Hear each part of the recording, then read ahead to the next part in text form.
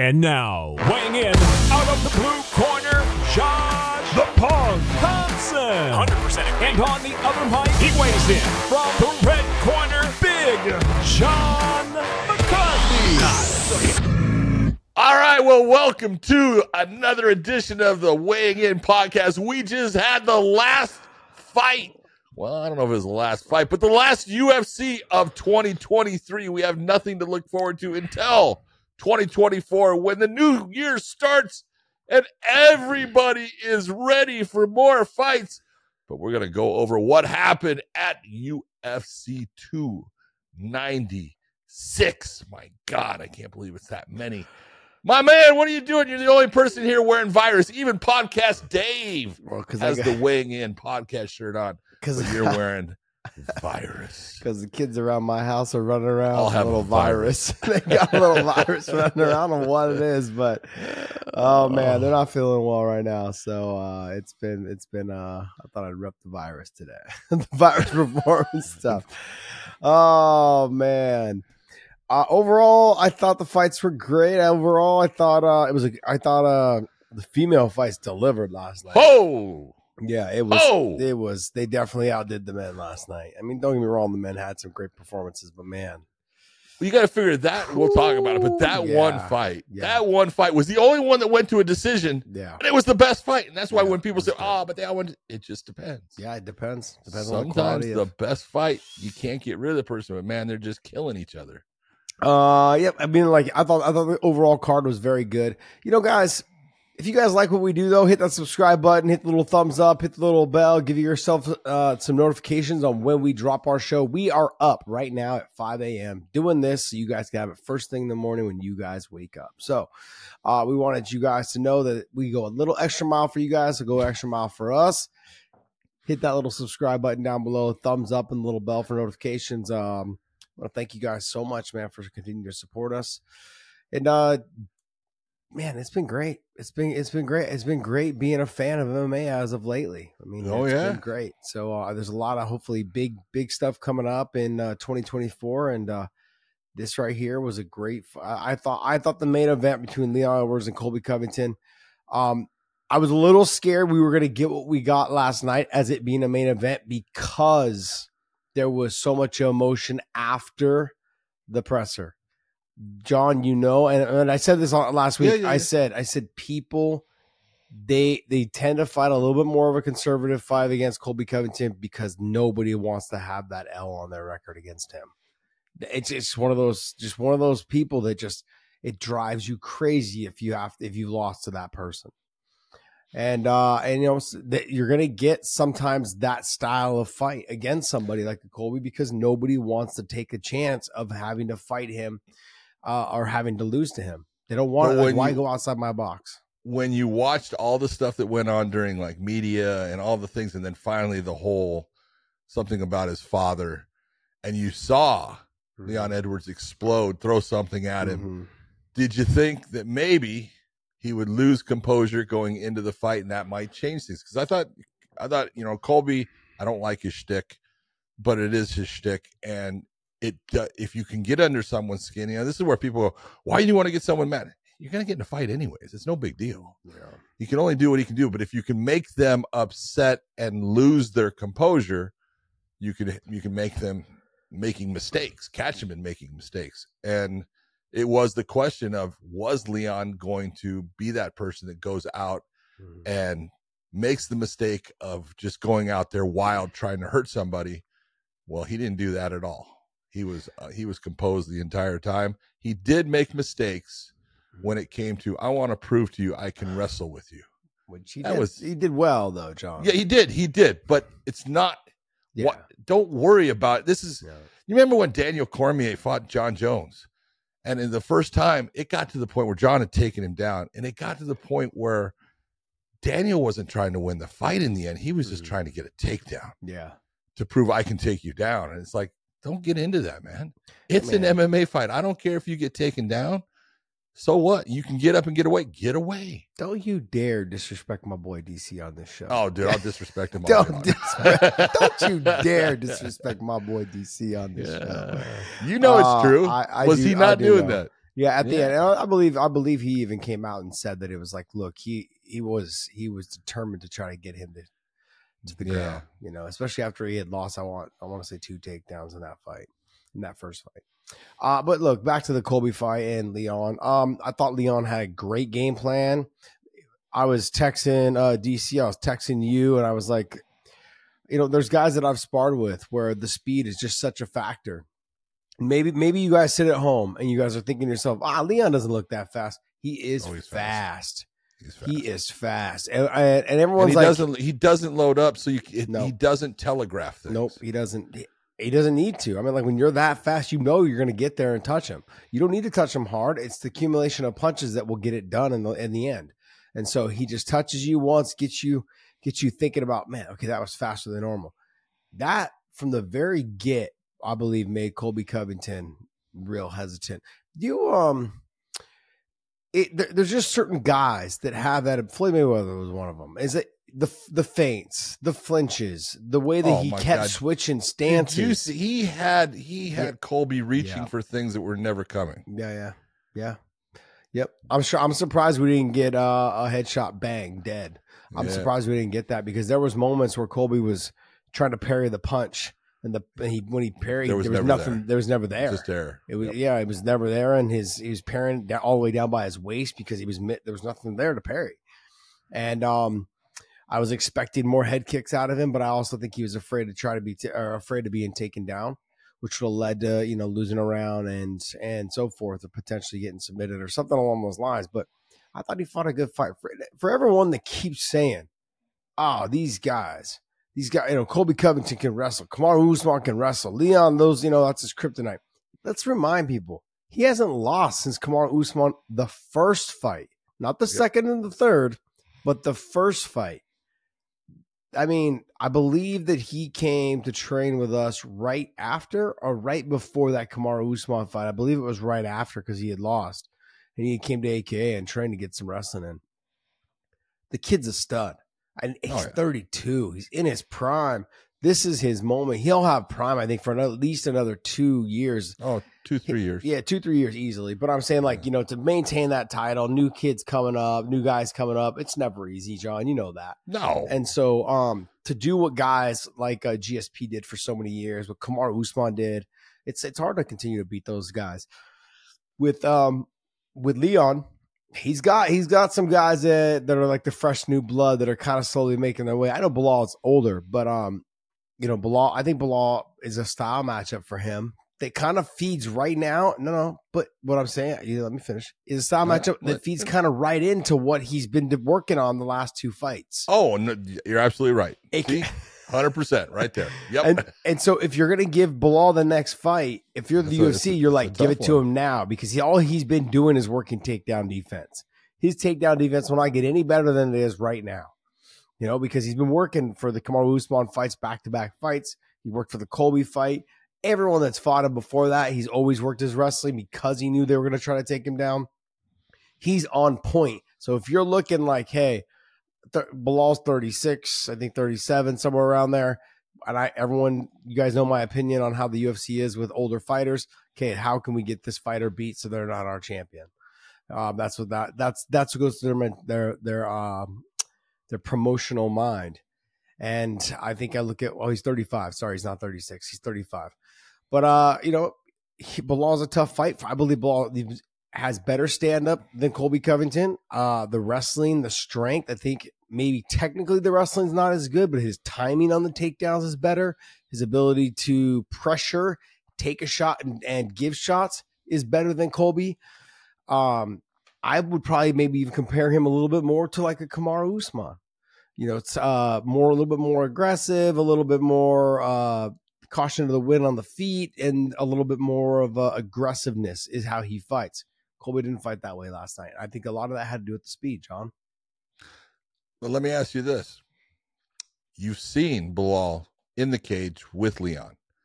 Years ago. Not even the same guy. It's a couple years ago. Yeah. Okay. And this is my point. You saw him, I want to say 2.5, maybe now 3 years, but we'll say 2.5 years ago. Mm-hmm. You saw him in the cage. What is it now about Bilal that makes you believe that that is not going to be what we see if they put that fight together. He believes. And we talking about confidence. He's a believer now. He's a believer in himself. And that's exactly the thing. What I think is the difference is he's at a point now, especially and it's something to do.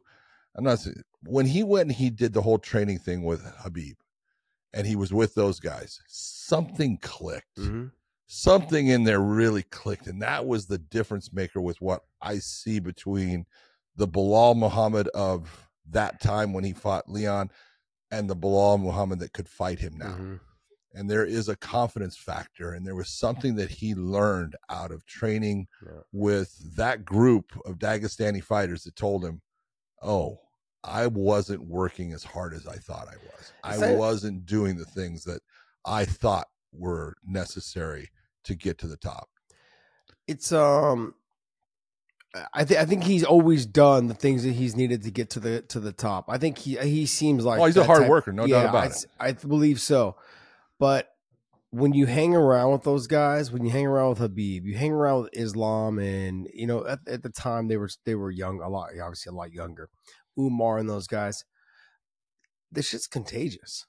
Yeah, like they you just, if you sit back and you watch and you're like, okay, not every day needs to be 110 miles an hour. And that was the AKA way. And I'm like, what do you mean you're not sparring today? Like, I was like, what do you do? Like, what do you mean? He's like, no, I'm tired today. I'm just going to work some drills against the wall. And he'd grab one of the guys and they would do 2 hours straight, you know, of just them pummeling against the wall. And it was just repetition, feeling pressure, it's contagious. You know, and maybe Bilal, I don't want to put it all on saying like that training with Habib gave him that mentality, but I think he also understood the importance of structure. Like there's nothing else outside of fighting. It's when you go to AKA, when Habib and Islam and they go to AKA, they stayed in a hotel in their younger days, you know, and they would walk there. They went to the grocery store. They went to this little like Asian food place called Tung Ki. It was like they hit little spots, a little salad spot called Tomato Street. But it was all within walking distance from the gym to the hotel, which was all maybe less than 2 blocks. And it didn't matter. They kept their routine. They kept what they did. And people don't realize how important that is in a camp. Don't let outside distractions, little tiny things get to you. I want to go hang out with some friends to watch a comedy show. Nope. They're not doing that. Nope. I need to rest tonight, brother. No.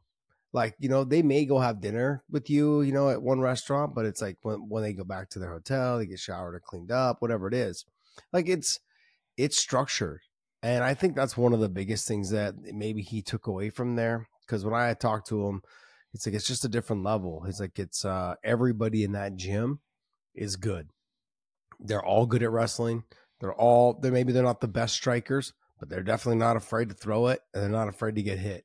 That's like if you look at Colby, he still shies away from almost getting hit. I know the speed gives you problems. You know, against someone like a Leon Edwards. I've sparred with Leon, and I've said it I don't know how many times. It's that Chris Tucker feeling on which one of y'all kicked me. You know, like it really is. Like, he's so fast. His little shuffle step to the left or the right. And what I noticed last night, John, and let me give a little advice to someone, not to someone, but to people listening. If you guys go back and watch the fight, every time he switches stances, it changes the way that Colby wants to wrestle. And Colby mentally just wasn't able to make that adjustment to get, okay, now I can shoot my single leg. Now I can shoot my double leg. Because as soon as he switched, it was like he was thinking about it. Okay, now how do I do this? The speed scared him. Like, oh, wait, what if something comes from that angle when I shoot?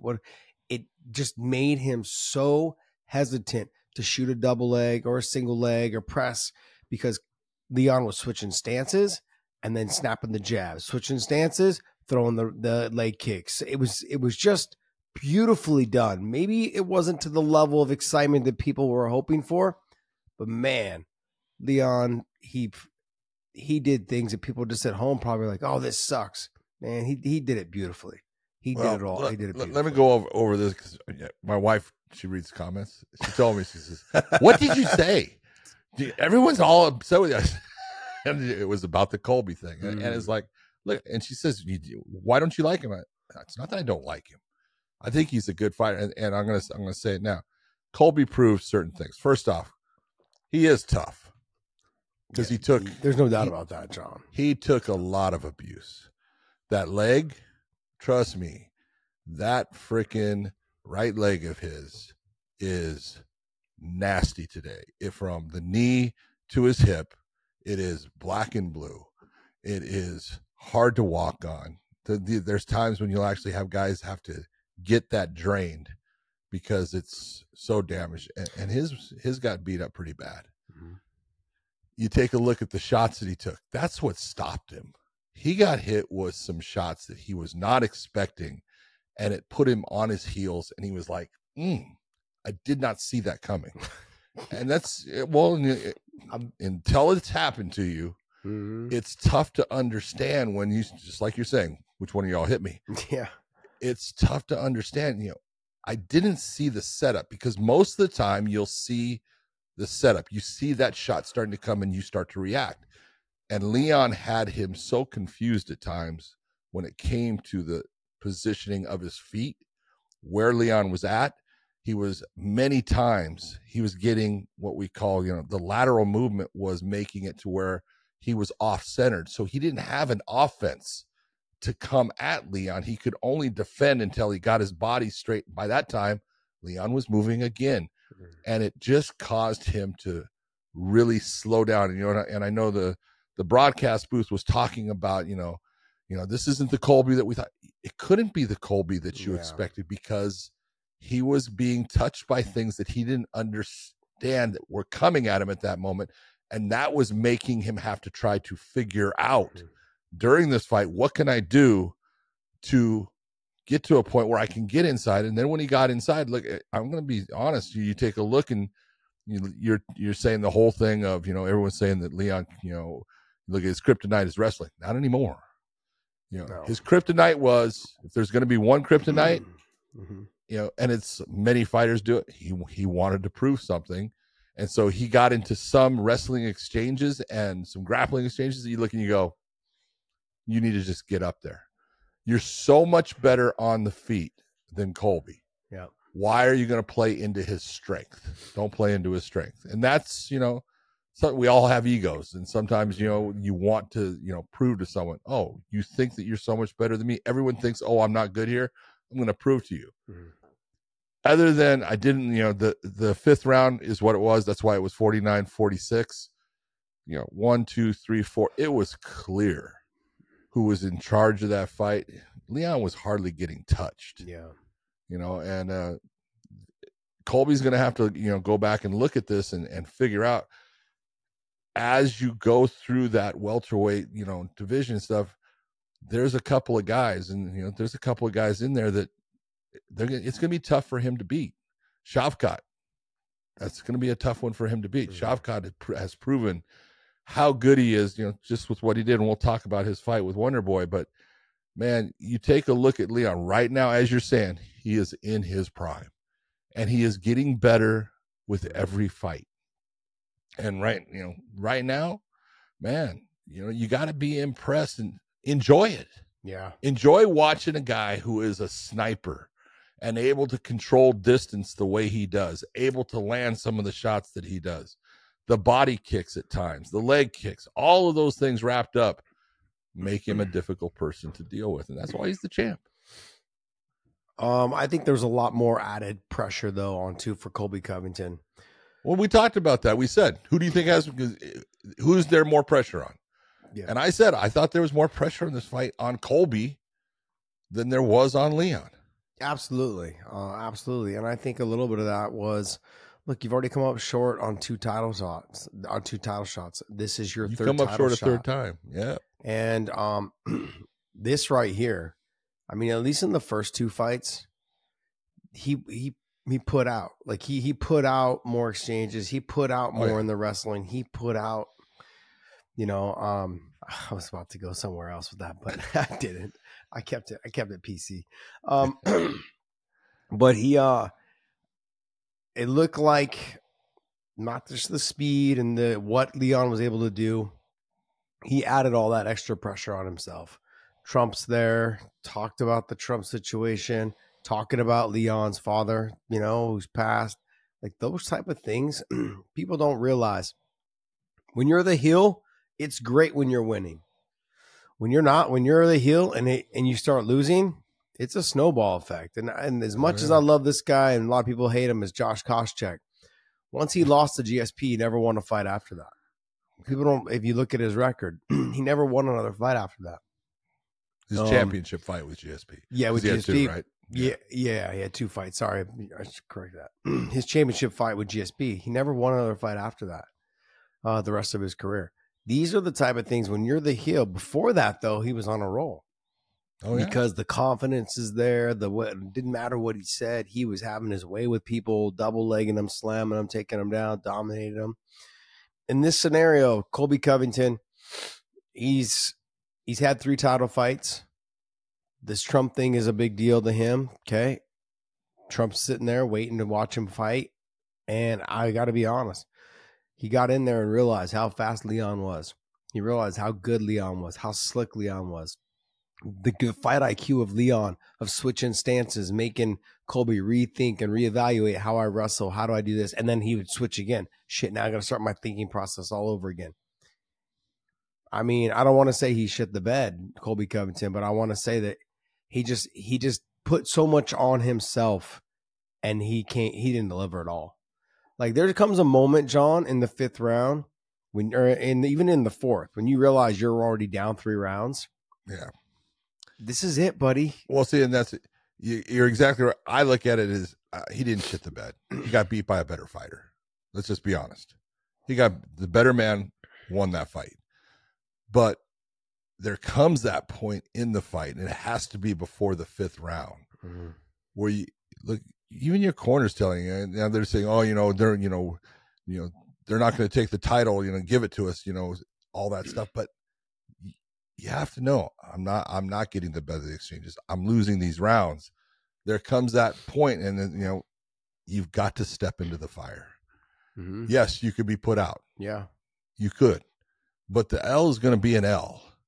And you've got to do things that are going to put you in that position for you to be able to possibly do the things like, basically what he did, in the 5th round. When he got to half guard, he was able to control the position.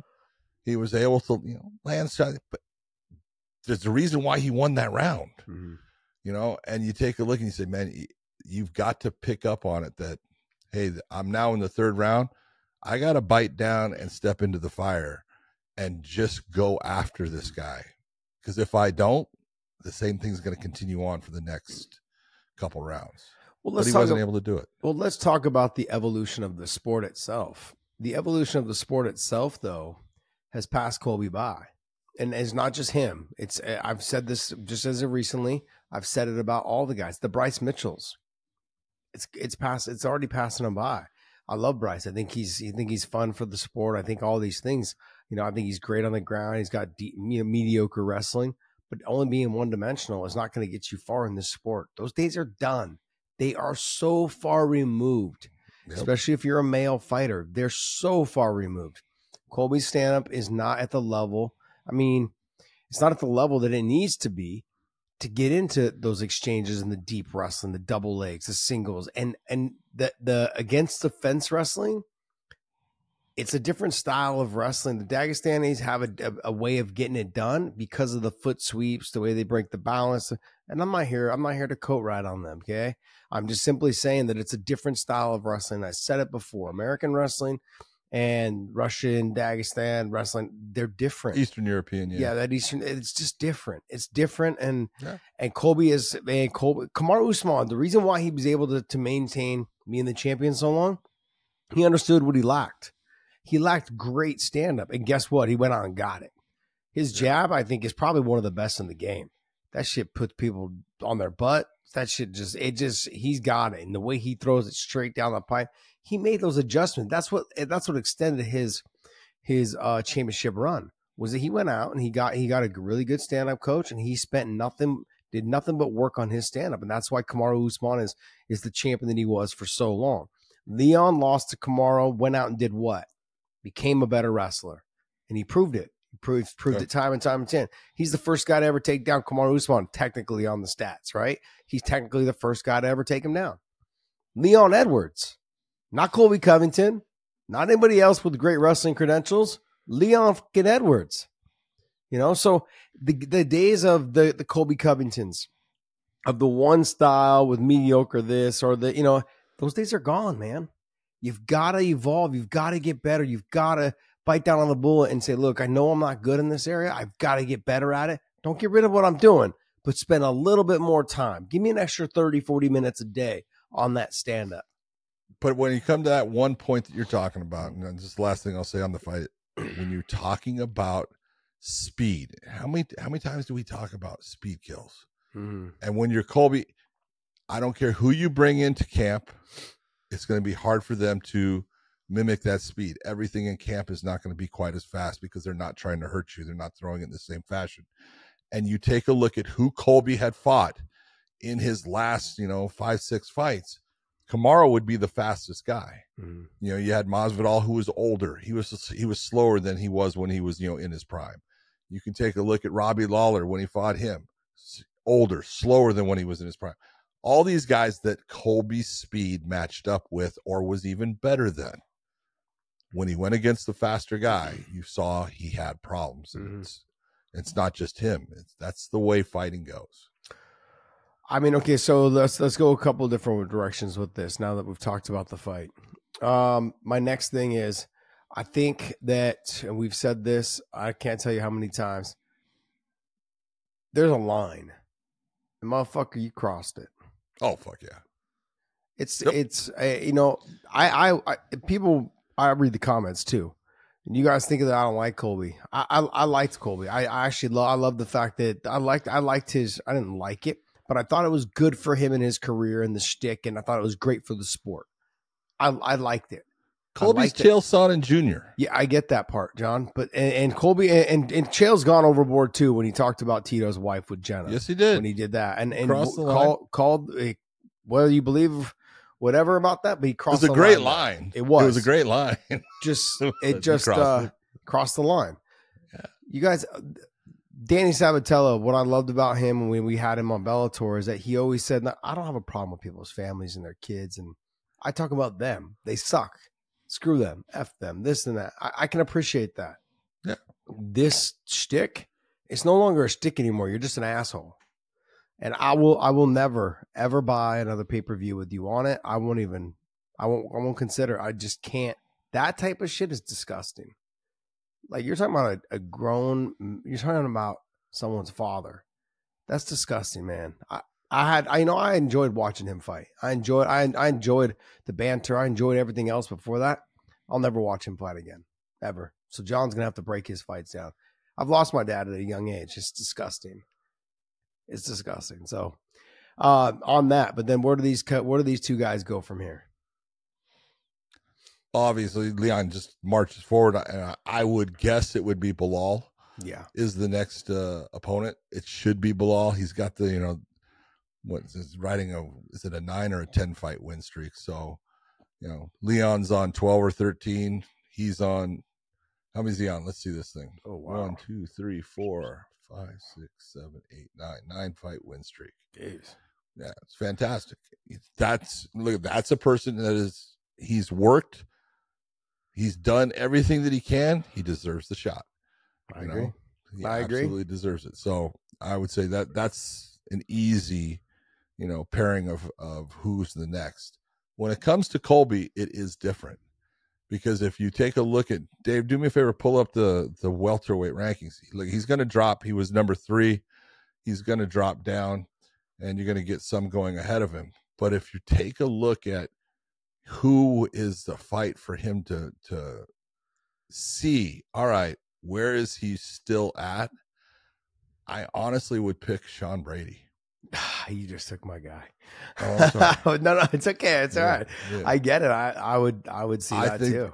And that's a matchup because Sean Brady, for the most part, throughout his career, he's only got one loss. That was to BRAWL.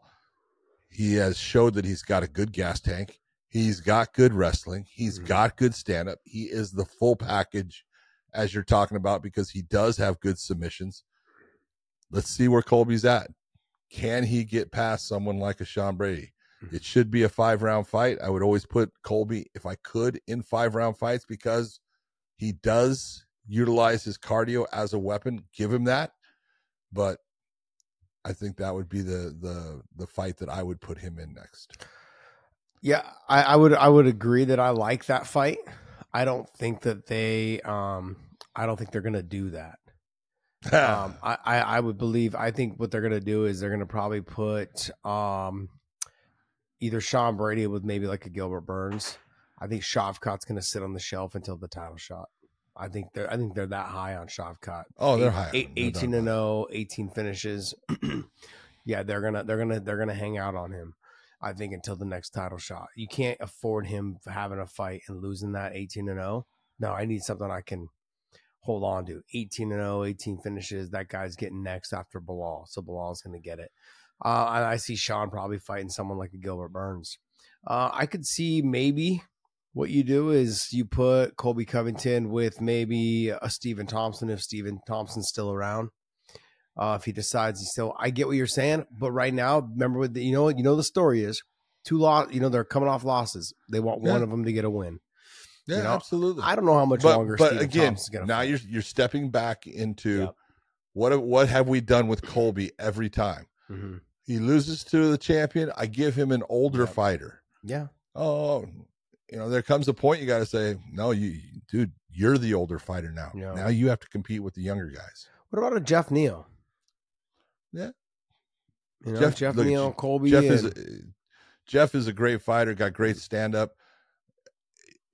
I've seen him with pressure fighters where he started to have problems. And so Colby, I think in that situation, I give Colby, the advantage because of the way he can utilize that pressure and his wrestling. But like for me, I believe the fight though, like if you're going to say like Colby, who you're going to fight, and we've been wanting this fight for, I can't even imagine how long, is the Gilbert Burns and Colby Covington. Oh yeah. The fight's never even, I don't even think it's ever been offered to either. I don't know. Maybe it has, but I've never seen any. I've wanted to see that fight forever. Go ahead, take Gilbert Burns down. It's like one of those type of scenarios. Like, go ahead, take him down and see what happens. You're going to get swept. You're going to get, what's going to happen? So I would love to see that fight. And then Sean maybe either fighting, somewhere up in there as well. But I would love to see Sean Brady and Kamaru Usman. That'd be a great fight if Kamaru stays at 70. Yeah. I think Usman's just sitting back enjoying his life right now. He's like, okay. Look, I've been a champion. He deserves it. He absolutely does. And it's funny. I watched a couple little videos on Instagram where he's hanging out with Gaethje or he's hanging out with like him and DC and stuff. And he looks like he's in a good place right now. I enjoy seeing fighters that, they're towards the end of their career and they just look like they're having fun. Like all the hard work and everything is done. And let me just have fun now. Like, it's like, and it's good to see. I was watching a video of him and Gaethje in the car, and the two of them, they were just cracking up. I couldn't even understand what they were saying because you could tell it was a little bit of like an inside joke back and forth. It was like the way they bantered with each other, and I didn't know what it was referencing to, but the two of them couldn't stop laughing, and I thought it was great to see. So, all right, well, hey, that's gonna wrap up our main event talk, but let's go ahead and talk about that co-main event. Man, I'll tell you what, you take a look at that fight, Pantoja and Royval, you can take a look. It was 50-45 on two of the cards, and I think 49-46 on one. But there's something about when you're watching Pantoja, he gets to a point, he looks so exhausted, you think, man, he's in trouble. Yeah. He's in trouble, and he just keeps on pulling himself out of there, and he looks exhausted still, but he just keeps on pulling himself out. And it was like, I looked at the fifth round, and it could have gone either way, but you take a look at Royval's winning it, and then all of a sudden, here comes Pantoja again. He's coming back, and dude, the hammer fist that he fucking launched at the end, Yeah. dude, incredibly hard. The most effective blows of the round. So I can understand why the judges went and said, I got to give it to him. He did the most damage. And Royval had that look of, at times, he really looked good. And it looked like he was really, starting to feel it, starting to get into it. Oh, I've got you in trouble. And one thing happened. Here comes Pantoja, and he's back. And Royval's in trouble. And it was just, taking the back all the times. It was just, it was a scenario of the snowball just kept rolling. And when it rolled, it just slowed down while Pantoja was doing the damage. And then Royval would start to do something, it would speed up. And here comes Pantoja, it slowed down. He is a remarkable fighter when you're watching a guy that can take damage. He takes damage well because he keeps on coming back. He's got a hell of a gas tank as far as he doesn't stop. Yeah. He does look tired, but he still is doing things. He doesn't just cover and stop being offensive. He's always offensive. It's hard to fight that way. If you go back and you watch the first DC fight with John Jones, he just tried to walk John Jones down. And as the third round came around, it's difficult. You just like, man, I'm putting all this pressure and the things aren't, maybe they're not landing the way I want them to, or I'm putting all this pressure and he's he's evading all the things that I'm trying to get on him, those type of things. But Pantoja, he started off that way, came out big kicks right away, big shots right away. He ran across almost going after him. It was like, what are you doing? But it worked. I thought it worked perfectly, and it was like, oh, what's going on? Like Royval was like, oh wow, this is a lot of pressure. Now, look, in a game where in the top for the title shots, even in the top, 3 or 4, 5 fighters in each division. What separates them is probably like 1% or less than 1%. Not even that. We're talking 0.5%. Yeah. We're talking, you've got to be on your, 0.2%. you've got to be on your game. It's got to be a perfect night for you. It doesn't matter. You got to be perfect pretty much. And, I just looked at what Pantoja looked like prior to winning the title. He looked good. He always looked good. That's why he got to the title shot. Yeah. But once he won the title in this fight, and even in the title fight, he just seemed like, man, I'm already here. I'm that good. It was more of a, I'm so good that I'm here fighting for the title, and then now here defending my title, that everything I've been doing is working. And he gained that confidence. And that confidence is not 1%. It's like about 4 or 5% he's gained. He just had that look of him like, this guy's not on my level. This guy, and as the fight was going on, you're like, yeah, Royval's not on your level. And I think Royval in the fight thought it was going to be a lot closer of a fight. And I'll tell you what, he worked himself out of a couple of submissions that were close. Yes. And I give him credit, man, because he was in trouble and he just gutted through it. And a couple of those they did not feel good. The fucking face crank, what that's doing to your neck and everything, and it's horrible. Tough performance. He proved, man, he will step in the fire, because he did. He stepped in the fire many times trying to get things to happen for him. Well, but you were right though. I think it was in the 4th, the 5th round. I think it was the 4th round. He came out, the bounce on the step, snapping the jab, putting the combinations together, cutting the cage off. Royval was just looking relaxed out there and composed, and it looked like Pantoja was like, oh shit, I'm getting tired. Oh man, I'm getting hit. Oh, and then all of a sudden it was like, boom, grab the legs, big, takedown. Or once the fight hit the ground, it was the pressure, the movement, the ability to pass guard, to put him in 3/4 mount, all those things make him carry his weight. And he just had no answer for it. He had none. And Pantoja was one step ahead once that fight hit the ground. I thought it was a great dominant performance by the new champ. I know he was the champ before that, but to defend the title, to defend the title, I thought he did a great job. Yeah, to defend it in that fashion against a guy that we both looked at as, hey, threat. This guy's a threat. He's good. He's good everywhere. Dave, pull up the rankings though for the 125. Because where do these guys go, John, from here? In my opinion, you have anybody in that 125 from basically 10 up has the ability to win that belt. I just look at him, Mokaev has the ability to wrestle with most of the guys, and he's got a gas tank, and he's limited in his stand-up is a little limited compared to some others that are up there. There's guys that are above him that are better in the stand-up, but not as good on the ground. But Kai Kara France has got the stand-up he can knock people out. At 125, he's got power. Manel Cape has shown the speed, the movement. When he fights smart, damn, he can go against anyone. He's freaking incredible. Amir, we're going to see what happens with him. He's got a fight coming up against Moreno. That's going to be a barn burner, in my opinion, because Moreno just takes chances. Moreno doesn't settle. So look, Moreno could be the champion again. He can come back. He can win that title again. He's still that guy that he can fight with anybody in that class. Albazi has got the wrestling. Does he have that last bit of the ability to push past when things are not going his way and still push past and get to his opponent? We've seen him, dominate people a lot. He's had that, the close fight too, but man, he's proven himself. He's that good. And then, you got Mateus Nicolau.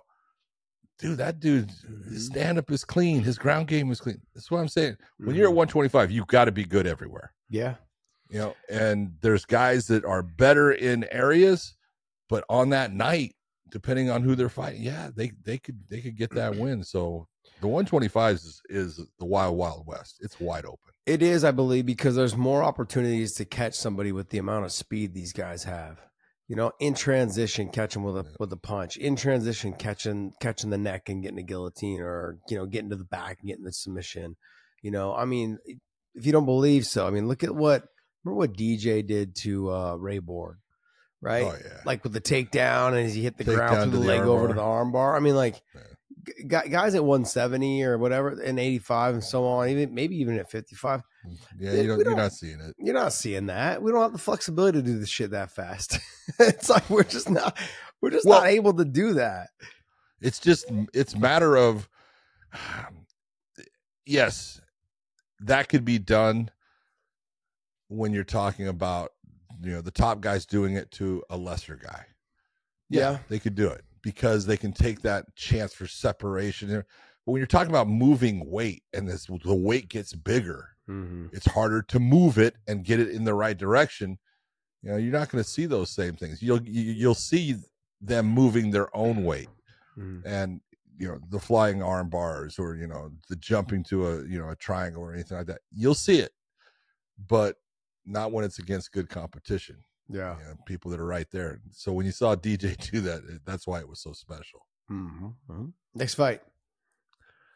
We had our man Shavkat Rakhmonov going up against the Wonder Boy Stephen Thompson, the only man to ever submit Stephen Thompson. He has gone now 18-0 with 18 finishes. You can't ask anymore. The dude is the boogeyman. That's what he's called at Kill Cliff by the guys that train with him, and he's proven himself. He's smart. He's got a good fight IQ. He doesn't do things that are, I'm going to just sit here and stand. He's got a good stand-up game. Everyone talks about a stand-up game, and he's going against Stephen Thompson. And what do you see him do? All right, he closes that distance, puts him into the cage, starts to get his arms heavy, try to slow down what Stephen can do, take away at the range. He's a smart fighter. He's a gifted fighter when it comes to he's got a stand-up game. He's got good wrestling. And he's got good submissions. The way he snuck in the 2 times that he went after the choke, the way he sneaks it in, and the way you never see that arm coming over the top. And you see guys making mistakes all the time. And he's just taking his arm behind. There's never that point where Stephen can reach and try to grab that arm as it's moving into place. He's just that step ahead. And that's why he's getting the wins that he is. He's just good. Before I talk about Shavkat, man, can we just talk about how great of a person Stephen Thompson is? Oh, probably one of my favorites. Yeah. Stephen Thompson is one of the best guys. You know, when I was refereeing him, I can tell you, I'd go into his locker room, and I'd end up being in there longer because we just start talking. His dad would start talking. His dad's Ray, but the nicest family, the nicest group of people, the nicest guy, just happy to be there, just looking to have a good time. You can't say a bad word about him. No, I met him on the for the first time I met him on that movie. Was it Ranger 13, Ranger 15? Ranger 15. Yeah, with Randy and Tim Kennedy, and where you guys became zombies. Yeah, we became zombies. It was a cool shit. It was a cool little bit. Yeah, we had some fun. But just was such a nice guy, you know, and that was kind of like right around the time when Phil Davis and I had left and went to Bellator, and so we could see some of the UFC fighters were like, look at those guys. It was, look at those traitors over there. But it was kind of funny. But he never had that. He's like, hey, what's up, man? How are you? It's like, we never really met, but he can, introduce himself and just, he's like, I get mistaken. It was so funny. He's like, I get mistaken for you all the time. And then now it's funny is I never got mistaken for him back then. Now I get mistaken for him. People are like, hey, Stephen Thompson, because obviously he's a lot more active, but they're like, hey, Stephen Thompson. I'm like, no, Josh Thompson. Like, oh, okay. Yeah. But and it's just funny, but he is a fantastic person. Fantastic person. He is. One of the best you'll ever meet. His style, I continue to say, is like a Leona Cheatham style. It's hard to game plan for. Sure. That's what, and I just said about the Colby Covington thing where, it's hard to be one-dimensional. He's made it work for himself. He's learned takedown defense. He's got really good stand-up. Obviously, it's very unorthodox. But what makes him successful is that people don't know how to close the distance on him. No matter how, like good wrestlers have a hard time closing the distance on him. And you look at what happened to look what happened to Colby is because good strikers know how to make people feel uncomfortable on the feet. It makes them feel uncomfortable to have to shoot a double leg or a single leg. And if I keep switching my stance, and which Stephen Thompson does, he switches stances a lot. He makes that wrestler rethink how he's going to approach it. Do I snatch the single? Do I try to go a low level? Do I try to run a double leg? These are all things that go through a fighter's mind. Are they going to throw the knee up the middle? Are they going to throw the push kick? What am I looking at? Side kick to the ribs? All these things go through a wrestler's mind when they're trying to close that distance. So the stand-up game of Stephen Thompson gives problems to everyone. And this is why he had never been submitted before, because top level wrestlers had a hard time getting him down, and he spent the time to learn his takedown defense. He spent the time to learn submission defense. Obviously Shavkat was just on a different level once the fight hit the ground. I also think though too, Steven is somebody that is normally a little bit taller, a little bit longer. He didn't get that last night with Shavkat. They're about the same, if not Shavkat's taller. And the evolution of the sport has got to that point where there's certain fighters, they're just big for the weight. They're tall, they're long, they're lanky, or they're just big. Their body frame is just bigger. And I look at Shavkat's body style was a perfect matchup for Stephen Thompson. And Stephen's all the tricks that he would normally use to keep people on the outside, he wasn't able to do that against someone like Shavkat, who was just as big, just as tall, just as long, able to grab you from a distance. If I could just parry the one kick, if I could just parry the one jab, and then all of a sudden I'm in range now to grab you. Whereas before I had to parry it and then like double shoot to get in and close that distance. Didn't have that last night. I thought dominant performance, great performance by Shavkat. The best part of the whole thing, John, was the after interview, because he obviously speaks English. Yes, and he understands it, because the translator didn't have to translate what Joe was saying, but he spoke in his native tongue, and it was just funny because you could go, he's like, "Oh, you just go ahead, talk." He's like, "I got it." But it was funny to see that. So good on them. Good. I mean, I know, where does Stephen Thompson go from here? Shavkat, we've talked about in terms of I think they're going to hold him out. They don't want to take a chance of him losing his O. And that's a marketable fight between Leon Edwards and Shavkat if Leon can get past BRAWL. And if he can't get past BRAWL, but that's still another marketable fight. BRAWL and Shavkat both can wrestle. Both have stand up. Both, we're going to find out if Shavkat has really good cardio for 5 rounds because Bilal he's going to have it, and that would be a good fight too. So I don't want to discredit. I don't want to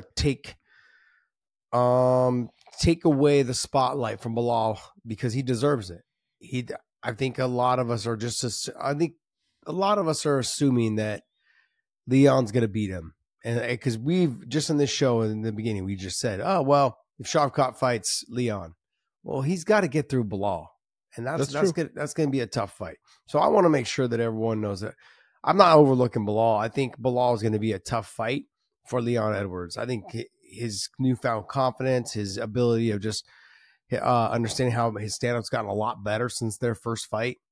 I think it's going to be a tough fight. I think that fight will potentially be tougher for Leon Edwards than maybe not the first Kamaru Usman fight or the second, but maybe the third one. It'll be tougher than that. It'll be more of like a second fight. Dave, do me a favor. Go to Leon Edwards' record, and here's where I look as the problem, and it's you brought it up. Mm-hmm. Is you can see when Leon fought Bilal, the guys that he had fought before him, just going back, Brian Barber, Vicente Luque, okay, got to win there, but Vicente's a stand-up guy. Brian Barberena, same thing, stand-up guy. Peter Sabota, stand-up guy. Donald Cerrone, mostly stand-up guy. Gunnar Nelson would be the one. Mm-hmm. There's a grappler, right? And that was a split decision. And then Dos Anjos. You take a look at Kamaru Usman, Colby Covington, and the preparation for 3 guys that are grapplers, going to try to take you down.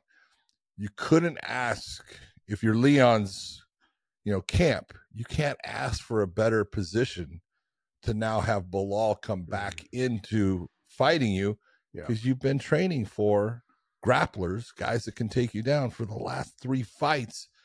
It's, it puts Bilal in the hardest position to gain that title from Leon, in my opinion. It absolutely does. It absolutely does. But the thing is, when I look at those other 2 fighters, and I'm not taking anything away from Kamaru Usman or Colby Covington, Bilal Muhammad is someone who puts, I don't want to say uncalculated pressure, but he literally just walks you down, and he walks you down faster. So does Colby Covington. No, he didn't last night. No. Exactly. There's a reason why. But I'm saying, though, is that Kamaru Usman was able to walk Leon down, but he does it more in a stalking manner.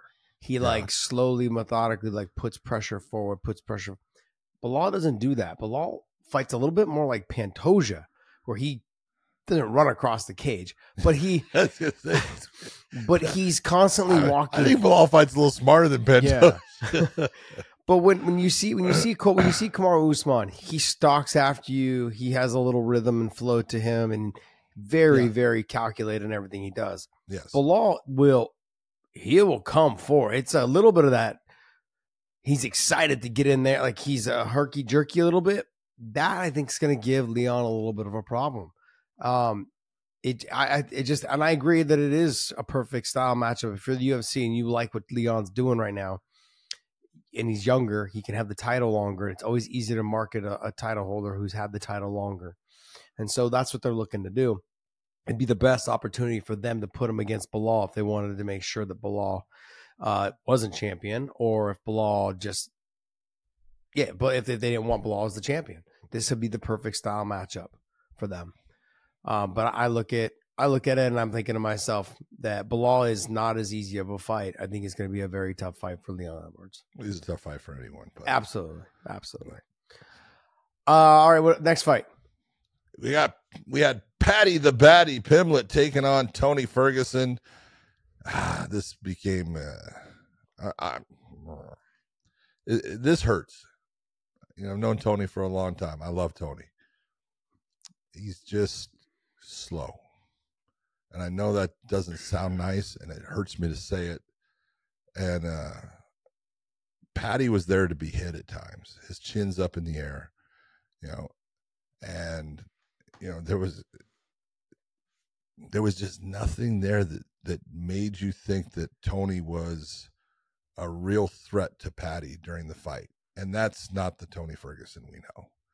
No, This is sure the hell ain't the one I know. yeah, well, and that and that's, you take a look at, there's just a progression that has, his speed is dropped considerably. He's telegraphing things that he never telegraphed before. He was always awkward in the way he approached and did things, but sometimes that was what caught you because you never expected what he then did. And now it's like you can almost read it. And they at one time they had when Habib was supposed to fight Tony forever, and it was 5 times, I think. Mm-hmm. You remember they put out that the fight thing announcing a fight, and they had Habib, like you aged me on the Rogan podcast. No, that's what you really look like. You just dye your beard. They aged Tony too. And then I was watching, I'm watching Tony, and I'm seeing, he's got the gray in the beard like me, and it's all on the sides. And I'm like, he's aged that much. Mm-hmm. He's 39. Mm-hmm. At 155 pounds, to be 39 years of age and fighting people. Like, I'm not saying anything bad about Patty. He's a tough kid. He's a good fighter. He's not a great fighter. No, not yet. What's that? Not yet. No, he's got a ways to go. And I'm not saying he can't get there, mm-hmm. but if you took Tony at, what's Patty now? 30, 28, 30, somewhere in there. And you took Tony when he was 28, 30, and you put that Tony against Patty. 28. What do you think would happen? Oh yeah. It's not even the same. Like Tony Ferguson at 28 is just stone cold killer. Yeah. Stone cold killer. From personal experience. And what I mean by this is it's painful. Like, this is one of the reasons why I wanted to why I did walk away. It was I saw it last night in Tony, and I've seen it before in his last couple of fights. He throws, and he knows that he's slower, and he stops out there. He's waiting to get hit. Yes. And if you're waiting to get hit, it's the end of it. Like that's what made me walk away. John, was that I would throw, and I knew that I wasn't as fast as I used to be.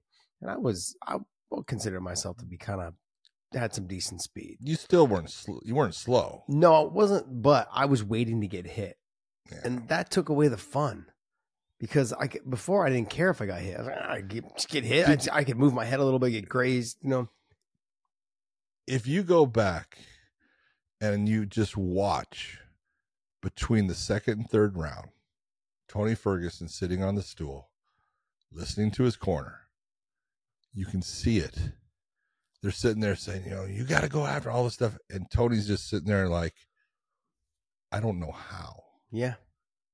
I can't get there. And I'm just, dude, it was breaking my heart to see it. Cause again, I want Tony to do what Tony wants, but fighting is not the answer at this point. Not for his health, not for the longevity of, being with his family and things like that. It ain't that important, dude. It's time to do something else. I love you. I know you hate me right now for saying it, but man, you had a great career. Mm-hmm. Just let it. You don't need this shit. Yeah. Be the guy that helps other guys get to that point. You got to it. Yeah. Help somebody else get to it. It's brutal. It's the toughest decision that I think he's probably ever had to make. It's like, do I walk away? He's like, hell no. I mean, every time we hear him in an interview, I'm not done. And I'm like, your performance is saying that it's time to bring it into it. Yeah. No one's ever going to question how damn tough you are. Oh, goddamn no. Dude, he got hurt multiple times. Yes, he did. In that fight, multiple times. But John, he got hurt also too with not clean shots. I know. It wasn't like he got clipped right on the button and it was got wobbled. No, he got grazed across the top of the head. And again, I go back to my very last fight. My fight with Patricky Pitbull in the first round, I was winning the round. He hit me with a grazing forearm shot across the top of my head, and it sat me in my butt. It wasn't a hard shot. It wasn't hard at all. It just knocked me out. I just remember, like, how did I end up on the fucking floor? I know Patricki's known for his power, and at the time was, younger, and there was no excuses. That's when I knew I was never going to be a champion in Bellator, or I was already a champion in Strikeforce, but I knew that the title shot was gone because Patricki and I were fighting to see who was going to fight for the title next. Yeah. That was it. And so with Tony, he's got multiple losses in a row. I didn't do this. I didn't become a fighter. Is this his 6th in a row? Yeah. Might be his 7th. I think it is 7th. It might be a 7th. Damn. 7, yeah. He's got to ask himself, like, if you're doing it for money, and you want to keep doing it, I get it. But I think what's going to happen, and John, you've probably seen this in multiple fighters with, you being here the longest, fucking like dirt. Understanding that, like, sometimes dirt's good. You see guys like Mark Coleman, Mark Kerr. You see, Tank Abbott. These guys, like, John, they've been removed from the sport for a long time, but guess what? They're still alive. That's right. And I don't know what they're dealing with, like, mentally, physically. I know that Mark Coleman he's had hip replacements. He's had all these things. But he's also taking care of his body. Quit drinking. Yeah, he hasn't been doing any partying or anything like that. He looks good. He looks fantastic. I know he jokes around about maybe doing another fight, like joking around, I hope. But he's always been a wild animal. Mark Coleman has always been a wild animal. Probably one of the greatest guys to ever. One of the most intense individuals you could be around. God, he's just love Mark Coleman. One of my all-time favorites. But those guys have been so far removed from the sport, but they're still living their life. They're dealing with all the stuff that they did to their body. They're still dealing with it. Yeah. Tony's going to have to deal with this. Like, we think that, once we're done fighting, like, we're just going to ride off into fucking fairyland, and it's going to be great. It's going to be this. No. You think I just got back from Mexico for my fun? No. I went there for my health. Take care of my neck, take care of my wrist, my hip, my knee. I did all the stem cell treatments at CPI for a reason. Yeah. It was to make sure. John, you want quality in your life. I want quality with my children. That's it. I want quality with my friends. And those are the most important things. When you get done fighting, you'll realize, and you look back, fighting wasn't it was fun. It's part of your life. It was fun. Part. It was fun. It's not the end all be all. There will be a young up and comer that's going to replace every single one of you. It's going to be done. Okay. Yeah. You're going to be old news. It's so funny. Even before I retired, like 10 years before I retired, like when I was like 28, 29, I'm like, in 10 years, none of this shit's going to matter. No. And it's actually, John, it's actually less than 10 years. I've only been retired for like 5, and none of this stuff matters. Like, you're like, people still, you occasionally run to people, hey, can I get a picture? Hey, hang out, like, this and that. But like, they want to talk about it, chop it up. So you talk, you be social, be friendly to fans and people. But this ain't it, John. Let me just tell you, this ain't it. It's a sport. That's it. All right, next fight: Josh Emmett versus Bryce Mitchell. And John, you called it. I got to give you some love on this, buddy. Got to give you some love. I felt bad. Yeah, because he went stiff. Oh, dude, he not only went stiff, he had seizures. You can see it. Yeah, he went stiff. And he was having problems. Bryce Mitchell is going to get a incredibly long medical suspension, at least a half a year. You watch, he's going to have at least 180-day suspension from that one. And that was, but this is, Josh, we look at fights and you go, look, I love that guy.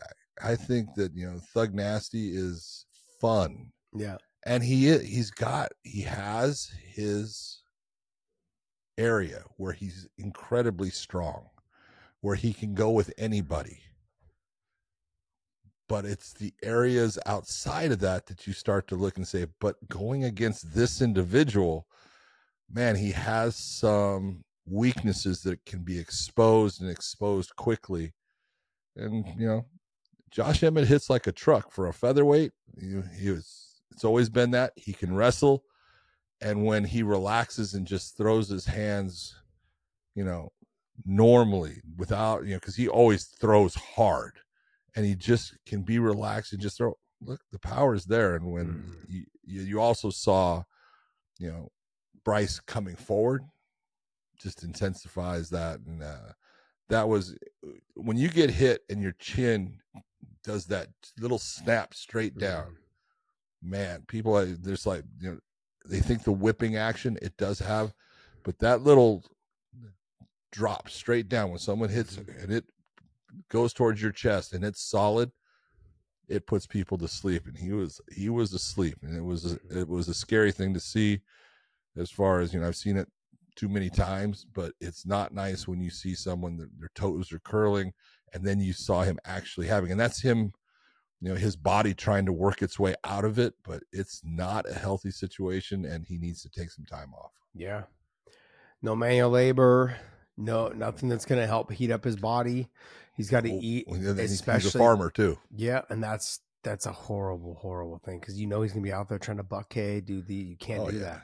You need to take a good 45 to 60 days of no manual labor, like that level of manual labor. Just also, relax. High fat diet. Yep. Avocados, all those things. Yep. You're going to want to eat, like you said, avocados at night before bed. So your brain's burning that and helping to repair itself. I don't even know what to say. Look, he just left his chin in the air. I was expecting him to try to wrestle right off the bat. I think he also didn't want to make himself too tired too soon and have that happen. But I mean, Josh Emmett he can wrestle. He's got power. When he's relaxed, he's still there. You called it, John. It was a bad stylistic matchup fight for Bryce Mitchell, especially taking on short notice. Yeah. It's a rough one. And it showed. I mean, a minute 50, a minute something into the fight and out. But I hope he takes some time off. He lets his brain heal because, like I just said about Tony Ferguson, this ain't the business, man. Just there's life after this. Just imagine. Let's say you fight till you're 40. You have another 40 years, God willing. Well, Dave, do me a favor, and you're going to see that. Pull up Bryce Mitchell's record right now, because 17-2. 3 now. I see.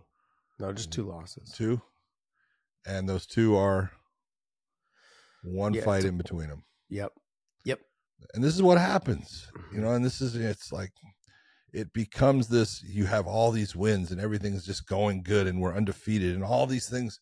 And then that one happens and then it just becomes difficult.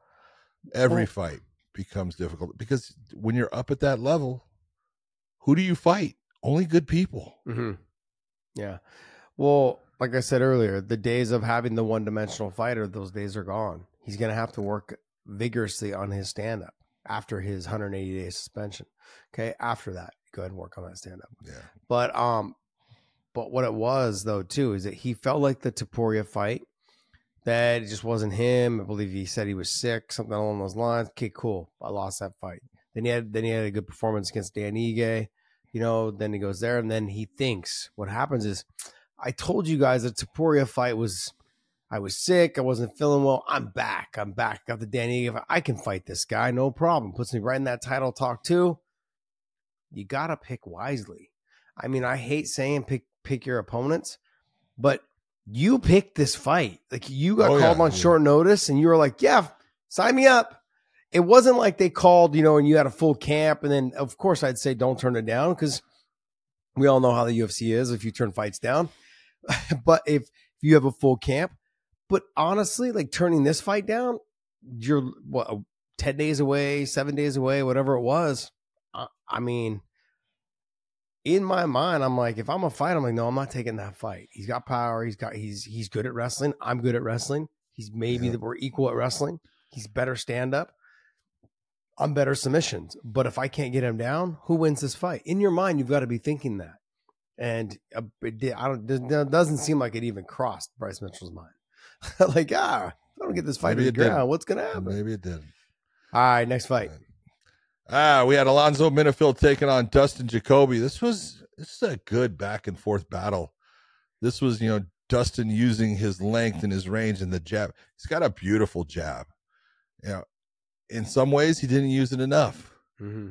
You know, Alonzo relied on the big shots. It was the powerful shots, and he was able to sit Dustin on his can multiple times in the fight. Dustin was always able to fight his way through it, even though he was in trouble at certain points. But it was those big moments that's what got Alonzo Menifield the win. He had the bigger moments. You take it volume wise, Dustin Jacoby landed a lot of shots. Mm-hmm. Power wise and damage wise, Alonzo Menifield. He landed the damaging, powerful shots. As I was watching this fight, I'll give you an opportunity to see if you can guess this. What fight did this remind you of? In a lot of ways, Yeah. Rob Font against Marlon Vera. Thank you. I was like, I'm watching the same exact fight with two big guys. Yeah. It was the same exactly thing. It. Dustin Jacoby was moving well, looking good, throwing out that jab, and was winning the rounds until Menifield, boom. And that's fighting. For those of you guys that always want to give me a hard time, see, my brain's just as good as Big John's. See, I was thinking that same fight. You go, baby. I was thinking that same fight. Oh, still trapped, baby. Still trapped right here. I still got it. I thought Alonzo Menifield was just waiting and waiting and waiting for the big opportunity. It was the same left hook, same shots. It was always like that. And I thought Jacoby jab was working, but he was so afraid of getting hit with that loopy left hook. And it kept finding his mark throughout the fight. And it seemed like several times, even if it didn't hit clean, it hurt him. And so he was winning the round, boom, down on his butt. Damn, can't get back up, winning the next round. Winning, boom, down on the ground. Like, yep. Sorry, man. Yeah. That's it. But let's talk about fight of the night. Let's go ahead and let's talk about the fight of the night. Oh, my God. You talk about just saying, screw it. I'm just going to Irene Aldana against Carl Rosa. Holy shit. They went after it. And it was, the first round was a lot of watching Carl Rosa actually fight really smart. Mm-hmm. Man, she utilized the leg. She was eating that leg up, and she had Aldana in a position where it seemed like Aldana was confused on what she could do to stop it. Mm-hmm. She goes back to her corner. They tell her, hey, we need you to go forward and throw. She does that, and all of a sudden the fight starts to change, and the body shots were beautifully done. And that when you're getting hit to the body like that, and it's taking your air away, and you're not able to breathe for a little bit, and then finally you get it back, you go, oh, I don't want that to happen again. Then it happens again. It's like a horrible position to be in. And that second round was completely dominated by Aldana and those body shots. And then the third round comes back and you think, man, Aldana's got her. And Rosa comes back with the leg kicks and starts going after that leg. It was working. Yeah. Until body shots. Body shots again. Well, Rosa hit it really well in the third round. She kept kind of like dropping the elbow. You could see it from the outside looking in. But in the fight, though, you can't go chasing after that because you don't know if you're going to get Pete Seld, Scott Smith. Because she was getting hurt in the second round with the body shots, but she held it together pretty well, man. This fight was one of those fights, John, like they both got carved up. They did. But if you're a promoter, you're thinking, okay, when can I sign the rematch? That's all you're thinking, honestly. And if you're the fighters, you're going, yeah, maybe not right now. I need to rest. I need to rest. I need to heal. But I got to be honest. It's funny. I used to spend a lot of time talking with Coker. He had a couple spots in Willow Glen that he loved to go to. It was a coffee shop and a bagel shop. And I'd go and visit, every once in a while. We'd sit down and we'd just talk shop about fighters and this and that. You don't know how many times he'd say to me, not just to me, but then he'd talk about other fights too. Man, I wish I could just fight you guys every card. I was like, thank God you can't. I know you would. Yeah. But okay, for whatever reason, we put this fight together and we thought it would be good, but we didn't realize how good it was going to be. And so I just want to put it back together again. Yep. Makes sense because it delivered. Yeah, had this fight been a split decision, I could see them maybe doing it again. But because it was unanimous and Aldana ended up winning rounds 2 and 3, and I felt like she won them kind of convincingly. She did. I get it. But Yeah. if it was a split decision, they might have been like, man, let's just see what the fighters say. Let's just see if we can put this go to one round right 4. back. Yes, exactly. Yeah. Exactly. And then obviously I could see them maybe even headlining, Apex card or something like that, or putting them as a co-main event on a big card. But man, it was a great fight. Absolutely great. And as a promoter from the outside looking in, I'm going, there was just fights that Coker would talk about. Man, if I could do the Nick Diaz and the Paul Daly fight every single time, I would. If I could do you and Gilbert every single time, I would. If I could do, Frank Shamrock and Kung Lee every time, I would. Like, there was just fights that stood out in his mind. Right. He'd always say, if I could run those fights back every card, or just rotate you guys every 3 cards, he's like, Tim Kennedy, Luke Rockhold. oh, great fight. Dude. Great fight. What was the fight was Falanico Vitali. Was it Vitali? Falanico was from Hawaii, correct? Yes. Boxer, right? Fought Trevor Prangley. And they had their like 4-man tournament or whatever it was. Strike Force did. And Trevor drew Falanico in the first fight, but the two of them just threw down for the first fight. And then George Santiago was in the first fight in the first round of it. Oh yeah. And he ended up getting somebody in the last minute replacement, gets a quick 19-second knockout. And then Trevor's got to fight Santiago to win the whatever it was, a couple $100,000 or something like that. Yeah. I felt so bad for Trevor, man. He's like, oh, I was like, brutal, Yes. man. Didn't Santiago win on a flying knee? So it was something like that. It was something, he went yeah. on a flying knee real fast. He fought a Japanese fighter that came in on last minute notice. Yeah. Go ahead. I'll let you talk about Cody Garbrandt over Brian Kelleher. I know Cody, you spent time with. He's a good guy. Mm-hmm. That was a much needed win for him. Yeah. Good confidence builder. Well, John, he's got power, man. Like he's got he's still speed. fast as hell. Jeez. Yeah, he's got fast And hands. in a division, in the bantamweight division, speed's very important. I mean, like from 155 down low and below, you've got to have speed. If you don't have it, you're in trouble. You're in a lot of trouble. He's got that, and I think as long as if he just continues to fight smart, stalk after people, give more. I would like to see more feints out of him because he is so fast, is get them to react because they know that you're fast. And once they react, they're target practice. I mean, he's got power, he's got speed. It's just when he just gets in his own way that he has problems. But I mean, if there was one thing I would love to see Cody do, he's so boxing centric in that he wants to go out there and knock you out with his hands, and he can mix it up a little bit to put that person in a position where they don't know exactly what you're going to do when. It's going to make life so much easier. I agree. But and when you say mix it up, I mean, are you just saying kicks? I say he can wrestle too. Oh, wrestle too. Yeah, absolutely. He can wrestle. Yeah, take him down, do some ground, stand up. I don't care. Yeah, but put them in the position they go, I don't want that to happen again, and now I have to think about it. Yep. Is there any other fights on here you want to talk about? Look, I want to talk about my boy Ulanbekov. I know you do. Go ahead, and then I'll talk. Then I'll talk about one more. Look, with Ulanbekov, John, did you watch that fight? I watched the whole thing. Okay. Well, look, I've said this. This is cheating in the fence. Okay, this is cheating. 2 fingers, 1 finger in the fence. It's cheating. And Ulanbekov's my guy, man. I think he's a great kid. He's come a long way. He's gotten so much better.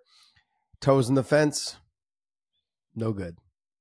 Okay, I mean it's allowing you to establish position and control on the back. It's allowing you to pull, push. People think that if you just have your toes in there, it's not that big of a deal. Oh no, it is. No, it creates pressure. Well, it's not just weight, and it's leverage, and it's if I try to pull you away from the fence so I can start to defend, and your toes are in there, I'm working now harder to do that, and I'm not able to move. that. And then if I try to push you against the fence, you can actually put your foot. Now he doesn't need to have his toes in to do that, but just push you off. can put your foot on it. Yeah. You know, but so you can push off of it. Yeah. Pushing off of it. All those things are, but having the toes in the fence is just, I mean, you gotta, as a ref, you've got to make a more stern call, I think, on that. I've always said, but the biggest problem, and I'm not saying it's not, I believe that was Chris Taglioni who was in that fight. It was. But he's got a guy in Tager that doesn't speak English. And so his English is better than we think, John. All their English is better than they think. But that's part of what he's thinking. So he's trying to reach over to grab and pull his foot off. And there comes that point where you got to say, no, I'm not going to let you do it. Either take you out of the position or put you in something else or take points. Yeah. Happens. Andre Feely, though. Yes. Holy shit, that right hand he threw, it didn't even get extended, dude. It was kind of it landed so freaking hard. The sound of that thing was impressive. And I mean, it was a punch. It was, because normally with a punch, you don't get that same sound. I never got that sound, John, so I don't know what you're talking about.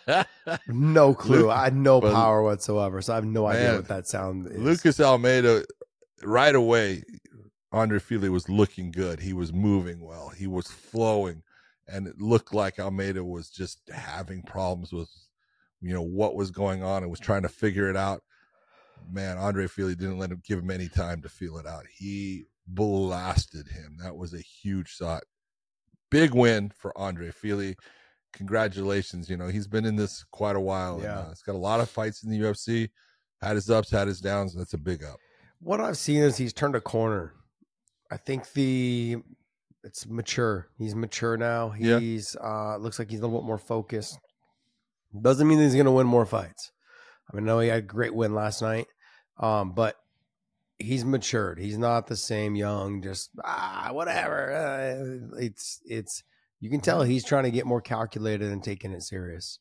And I'm enjoying watching him fight. I've always enjoyed watching him fight, but I want to see the mature Andre Feely on how he does. I want to see how he fights with using his fight IQ, not just trying to be the entertainer and throw caution in the wind. And I want to see how he does, because I think there's still a lot of potential there. A lot of potential. Yeah. Before we move off of this card, though, John, hey, Podcast Dave. Yes. Scroll on up to the main event again. Tell me what you think. I wanted to get yours at the end, because we are gonna make fun of you a little bit, but I did want to give you an opportunity to I wanted to talk to you about what were your thoughts on him. I know you're a WWE guy. You love the shtick. You love that type of thing, and I love it too. I think it's actually great for the sport. It helps bring more eyeballs to the sport. Do you think he overstepped on what he did with Leon? That's one, because I know you're a big Colby fan. Everyone on the show that listens knows. That being said, do you think he overstepped? And then on top of it, what do you think of his overall performance? I'm very congested, so I'll try and keep it as short as possible. Performance-wise, I think I kind of called like the way he'd deliver the fight, right? Like I just think that he wasn't on the right side of the outcome, based on like kind of the way John talked about it, is he just wasn't able to figure it out. So I think that he delivered along the lines of what I expected, just wasn't able to get on the other side of the decision. And as far as what he said, I don't really know if I care a whole lot, because I don't really care. Like that kind of stuff doesn't offend me. So I don't know. The stick stuff is like you're so used to watching WWE, like they say just stuff that's ridiculous, and you're like, it doesn't bother you. Well, not even. I don't know. Like I just can't imagine getting upset if somebody said something about a friend or a family member that died, or anything. I just don't know if I'd get upset about it. Yeah. If somebody said like, hey, I know your ATM pin, like I may get upset then, because like I don't want to lose my money. I may get scared. We know where Dave's at. I may get scared, I may get scared and kind of like fearful, and that may affect my performance in the fight. But from now on, I'm going after Dave's ATM. All right, Dave, I got one question for you. Then when you saw them in the weigh-ins, and you saw Leon kind of, coming up on, and Colby saying, I was in character. I was in character. What does that say to you? I didn't even see that, to be honest. Oh, You didn't see that? Yeah. I don't know. Oh my Like, God. do you know he was saying that, or do you Yeah. just base Well, it on his lips? that's what the UFC. no. It came from the You can UFC hear it. breakdown. Yeah. Oh. The You UFC had can put hear it out, and they actually put subtitles there too. Well, I mean, So if you could watch see. the press conference, he's literally dressed in a character. So I don't know why you think that's new information. No. I know. Like I said, I'm not opposed to his character. I'm not opposed to his shtick, his character. I'm not opposed to any of that. I was disgusted with that comment. Everything else he says and does, I think it's great. The Leon was wearing shades, so maybe Leon couldn't see that he was in character, so he was just he's just letting him know maybe he's just telling him hey, did you not see that I was dressed like that? Like I was in a character. Hold on. You're thinking that now he's blind. No, he was wearing shades indoors. He was wearing shades indoors. It's like, the other thing too, do you think there was a little bit more added pressure there because he is such a Trump bandwagoner that puts too much pressure on him and he just couldn't perform at that pressure? I don't know if the pressure affected the performance. I think that's what we were gonna get. I don't know if I just don't know if he.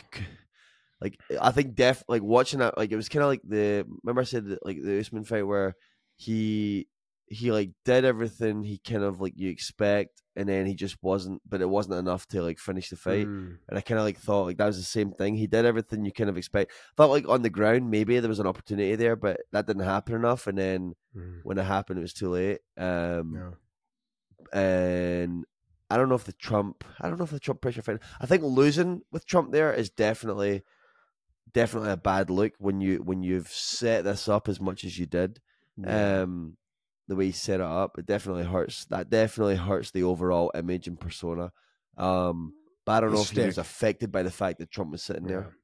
Yeah, it affects his shtick now. He can't I don't know if he can, but because he will. He will. Trump's whole thing is make America great again. I mean, he's obviously not making Colby great again, but I get it. That's that was my one jab at you, buddy. I had to get you. Look, I said some things earlier about I won't pay for another pay-per-view on him and stuff. Look, I get it's a stick. It's just we as human beings, we need to understand that just there's certain things that are off limits. And I know it's a game, it's a sport. Like we talked about with Tony, it's a sport, man. You have life after this. My biggest fear, John, was I knew one day I would have kids. And I don't want my kids because the internet is fucking timeless. It's undefeated and it's gonna go forever.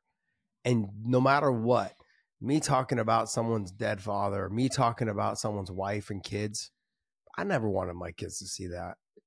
I never was a trash talker to begin with, but I just never wanted that to happen, man. Here's the one thing you got to look at. And he can sit there and say what he wants, and I do believe there's crossing the line. I thought Connor crossed the line when absolutely he did. Okay, and I definitely think Colby crossed the line here because it all comes down to this. First off, no son can control what their father's done, did anything about him. All they can know is, hey, this was my dad. And when your dad loses their life based upon murder, and someone's gonna joke about it, you're crossing the line, dude. Yeah. You're gonna say you can say whatever you want. I don't know Leon's dad, never did. Yep. I'm not gonna say anything about that. You crossed the line. Yeah. You can say whatever you want about Leon. Doesn't matter to me. Go ahead. It's all part of your stick. Go. He's your opponent. Leave family out. I would even extend a little bit. Look, Fabian Edwards is a fighter. If he wants to talk about Fabian, that's different, brother. That's fine. Yeah, he's a fighter. He's a fighter. That I'll whoop you too, and I'll go up maybe and beat your brother. I get all that, but we're not talking about moms, and we're not talking about dads. We're not talking about children. Let's leave that. I don't know. I just leave that out of that. Anyways. All right, look, I want to try to end this thing on some good notes and some comedy and stuff. So Dave's going to have some news for us to talk about a little bit. But before we do that, head on over to onlyfans.com/weighing in. onlyfans.com/weighing in. So a couple of you guys been hitting me up in my DMs on my Instagram. You're like, hey man, I haven't been able to see the content from CPI. I loaded it, and then for some reason it didn't get taken down. But the loading process, it was too racy for it was too racy. No, so I have to reload it. So I'm going to actually do that today. So if you guys want to check out, I did a full like vlog on it for each day, individual each days. And so I'll upload that on onlyfans.com/weighing in. I know a ton. I got probably close to 100 messages of people asking about CPI stem cell treatments. Very good. They, everyone asking about, obviously the first question was, how much does it cost? And just so you guys know, it's one of those things that it costs different for different positions of your body. Like your spine, your neck, it's going to cost more than if I was to do my thumb. You know what I mean? Like it's just, there's things that are just different.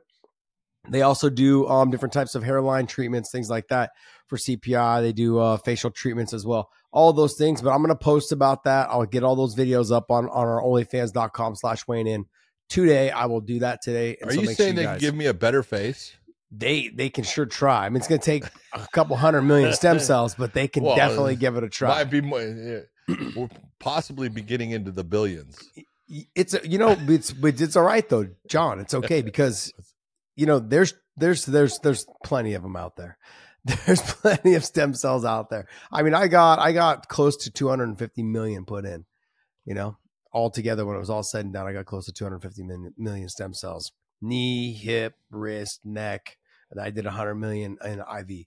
So I felt great. A couple of days though, I felt like a little kind of like my body was tired, but they told me that's something that could happen because when you get it directly injected into those certain areas, what it does, it feels like your body was like in a car crash and your body's trying to recover. So you may feel a little kind of tired, a little lethargic a little bit, but just need rest. That's all. They suggested that for the first 2 weeks. Just rest. Get some rest. Go to onlyfans.com/weighing in. I'm going to put those videos up today for you guys. If you guys have any questions, hit us up in the comment sections too, or hit us up in the private message area, and I'll try to get to them as well. Go ahead. Let's talk about some more stuff. What you got for us, Dave? All right. Jake Paul fought on Friday, so I want to get your reaction to that. Yes, he did, and I want to tell Jake Paul, thank you very much, sir. I appreciate the fact that you didn't take a whole lot of my time. Dude, I mean, the problem is boxing is boxing, and there's guys that have records that are decent that you look and you go, yeah, your record's decent, but you're not a very good fighter. You're not a very good boxer. You have fought, guys that really shouldn't have been licensed as a professional fighter. And I'm not saying anything bad about Mr. August there, but when you see a guy dip his head, the number of times within a 2-minute span of a fight, the number of times that he dipped his head, come on, man, you're dipping your head to throw shots. Well, you're telegraphing exactly what you're going to do the next time, and he's going to read it. And the uppercut was thrown very well. It was beautiful. It hit target, and lights out. It only took 2 minutes and a couple seconds for me to watch the Jake Paul fight. And Jake, thank you very much. I appreciate the taking and being very cognizant of the worth of my time. I went a little hard on the paint with Jake Paul last week in the midweek show and just talking about, the champion stuff, calling himself a champion, this and that. Look, you're not a champion, okay? But look, I'm not going to take anything away from you. You are a boxer. Oh, he's a good boxer. And you're good. He is good. I'm not gonna discredit him. I'm not gonna say because of the opponent who you're fighting. No, you did what you're supposed to do. You took a guy that wasn't on your level, and he's 35 or 36 years old also. And Jake, you're young. You're in your prime. You're taking boxing very serious. You can't ask for much more. If I'm a coach, and I know you're a YouTuber, but I'm looking for a guy who wants to take it serious. His brother doesn't take it serious, and it shows. Yes, Jake takes it serious.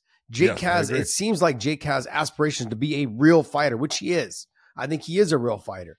I want to see what the limit, I want to see where the ceiling is for him because he's got a lot of potential. He does. I mean, just from what I've seen, the speed, he handles the pressure. Sure, he's got the loss to Tommy Fury, but whatever. That was a big step up in competition from the guys that he had fought before in terms of boxing level competition. Came up short on that. But in this fight, he did what he was supposed to do. I got to tip my hat to him, man. He's going to move on. He's going to fight somebody else, and maybe his next fight will be in the PFL cage. Who knows? But I got to give the guy a little bit of credit. He did what he was supposed to do. He got in there, got him out of there, and now we're on to the next one. Good on him, and keep taking it serious. This is all. I think this is all what people want. People that want to discredit him or give him a hard time or whatever, but no, he's putting the work in, and it's showing every time he gets in the ring. It shows. Yeah, he's not. What you don't like is basically kind of what you saw out of his brother. No one wants to see the part timer. Yeah, I want to see someone who they're dedicated to their craft. He's dedicated to it. He seems to be. He definitely seems to be. And the performance proves that, hey, he's training. He's doing what he's supposed to do. He sees the openings. He takes advantage of it. That was a nice knockout. Yeah. You got to respect. You got to give him some respect there. I got to respect him for that. And absolutely, good on him. All right, next thing, Dave. All right. I want to get your thoughts on, as much as you want to talk about this Ian Gary situation. He pulled out of the fight. They said it was due to pneumonia. Obviously, a lot of speculation running around as far as his previous comments about feeling unsafe in the US and all that. So I wanted to get your reaction to Ian Gary pulling out. I mean, he pulled out of the fight. I mean, whether the UFC, Dana White came out, did a video. I saw the video of Dana saying that he had the flu and then it turned into pneumonia. I mean, yeah. So look, if that's what the case is, that's what the case is. And also, even if it wasn't the case, if something's not feeling right that week, I don't suggest you fight. I don't want to see a half-assed fighter out there with other things on his mind. And I know it's a shitty situation. Maybe that he kind of partly created, but the way he talks, the way he trash talks people, I mean, people are going to get back at you. I do, just like I just said about the Colby thing. I think it's disgusting when people talk about people's wives, no matter who the wife is. Yep. I said that when Chael said that to Tito about Jenna. Leave him out. There's no reason for it. Look, when there was a show that you weren't able to make, and I said I'm not going to talk about Ian Gary's wife. I'm not gonna say anything negative. I'm not gonna say anything positive. I don't know her. There you go. That's it. Like, I have nothing to say. It just doesn't come. I'm not talking about fighting. This is people's personal life. I'll talk about Ian Gary. Ian Gary pulled out for whatever reason it was, and I think it was probably best. Mentally, physically, it wasn't going his way that week. If he was sick, now you add that with all the drama going on with the wife situation. He pulled out. Good on him. You're gonna live to fight another day. Look, I look at it this way. They said it was pneumonia. Okay. Yep. If it's pneumonia, you can't fight with pneumonia. No. You can't breathe. You can't get a deep breath. You're gonna die. As far as within 30 seconds. You're going to have no wind. Mm-hmm. And so if that was the reason why, great. If it wasn't the reason why, great. Sometimes, just like what Josh is saying, mentally, this is not the time for you to fight. Physically, this is not the time for you to fight. Okay, pull out of the fight. I think it was the right move for him. I think it's people need to get off of the whole wife thing. Like, if Ian Gary is happy with his marriage, that's all that matters. Yeah. What do you think about? All that matters. What do you think about the timing of it, though, as far as Vicente Luque and his luck? Like, does it suck that Ian waited to the last second to do it? I mean, whether it was pneumonia or not. Dave, you never know when you're going to get sick. Yeah. How do you see right there? That right there is telling me that you believe that he wasn't sick. Mm-hmm. Okay, or maybe it was induced. So what is stress? It that you know? What is it that you know? Well, stress will sometimes bring on an illness. Mm-hmm. That's what I'm saying. It opens your body up to being susceptible to having things happen. So what is it you know that tells you that, oh, this was definitely not that he had pneumonia? Well, if you, I guess the point being that, like, if you're feeling that much anxiety about a situation, should you just be saying 2-3 weeks out, hey, I'm not in a mental or physical space to be putting someone else's because mentally, no money, like not money. Mentally though, as the week gets as the fight gets closer, the other things start to distract you from whatever that stuff is. You can get through that. Like I believe that mentally, like he's a top level fighter. His mental capability is fucking higher than we realize. I mean, he wouldn't be where he's at if he was weak minded. So that being said, though, I do believe. Look, I'll give you guys an example. Is I fought Dwayne Ludwig. I felt like, you know, it was one of the worst camps I ever had. My dad had passed like literally 10 days before the fight. But that being said, I woke up, I felt good. Like in terms of my body physically felt good. The morning of the fight, I woke up at like 3 a.m, just green shit coming out of my nose, everything. Josh Koscheck, I was able to call him. He was living in Fresno at the time because I fought at the Save Mart Center. Called up Josh because Josh lived there. I'm like, hey man, I don't know where the grocery stores are, or any of that stuff. He literally got his ass up out of bed at like 5 a.m., drove to all these locations, got me medication, did everything for me, and brought it to me at the hotel. Like, you don't know when you're going to get sick. So I believe that if maybe he thought he could come through on Monday or whatever, he showed up in the venue or showed up there in where the fights were, probably a little bit of a sniffle or whatever, and then all of a sudden, bam. And it's going around right now. I got 2 kids, bud. It's going around. Like it's one of those things. And Dave, you know, when one kid gets it, they all get it. The house gets it. And so it just jumps from one to the next. He got on a plane, he got to where he was, you know, and all these things, it happens, man. So if he was sick, which I believe he probably was a little sick, the added pressure of all this drama that's going on maybe with the situation, and then that turned into something more. So I'm not gonna knock him. He's a tough, talented fighter. And he's got a lot to protect. And I think it was a good choice for him. Also, if you're a fan, do you want to see a fraction of what he is out there fighting? The people that want him to lose, yes. Yeah, those people. Yeah, but but I don't. I want to see the young best. killer. I want to see the best. I want to see that young killer. If he gets beat, he gets beat. I want to see that young killer. I want to see that stud, man. I know he's a great fighter. He has the potential to be one of the best if he can just keep his head together and if he can keep on the track. I don't know where he's training these days, but that doesn't help. But I'm saying that I think that's something else that needs to be worked out. That's another thing. So a lot of the stuff that he put a lot of this on himself, John, but he's going to have to sort this all out and get his mind right and get everything on track. Cause I think he's got a lot of potential. Yep. Next. I agree. All right, we got to get Josh out of here shortly, but I can't let you guys go without getting your reaction to Dricus and Sean Strickland at UFC 296 getting into a physical altercation after they were shown on camera, and there was a little bit of like a silly back and forth. That's the best part. He tells the kids to move. Hey, son, you want to just move over there? You move over that way. Boom! I'm going. I think it's great. Like Sean Strickland is what he is, and he's not going to try to change for anybody, and he will, you know, he'll put up with so much. I think it's going to be a great fight. I think that they match up really well. I think it's going to be much more difficult to get Sean to the ground than DuPlessis believes it's going to be.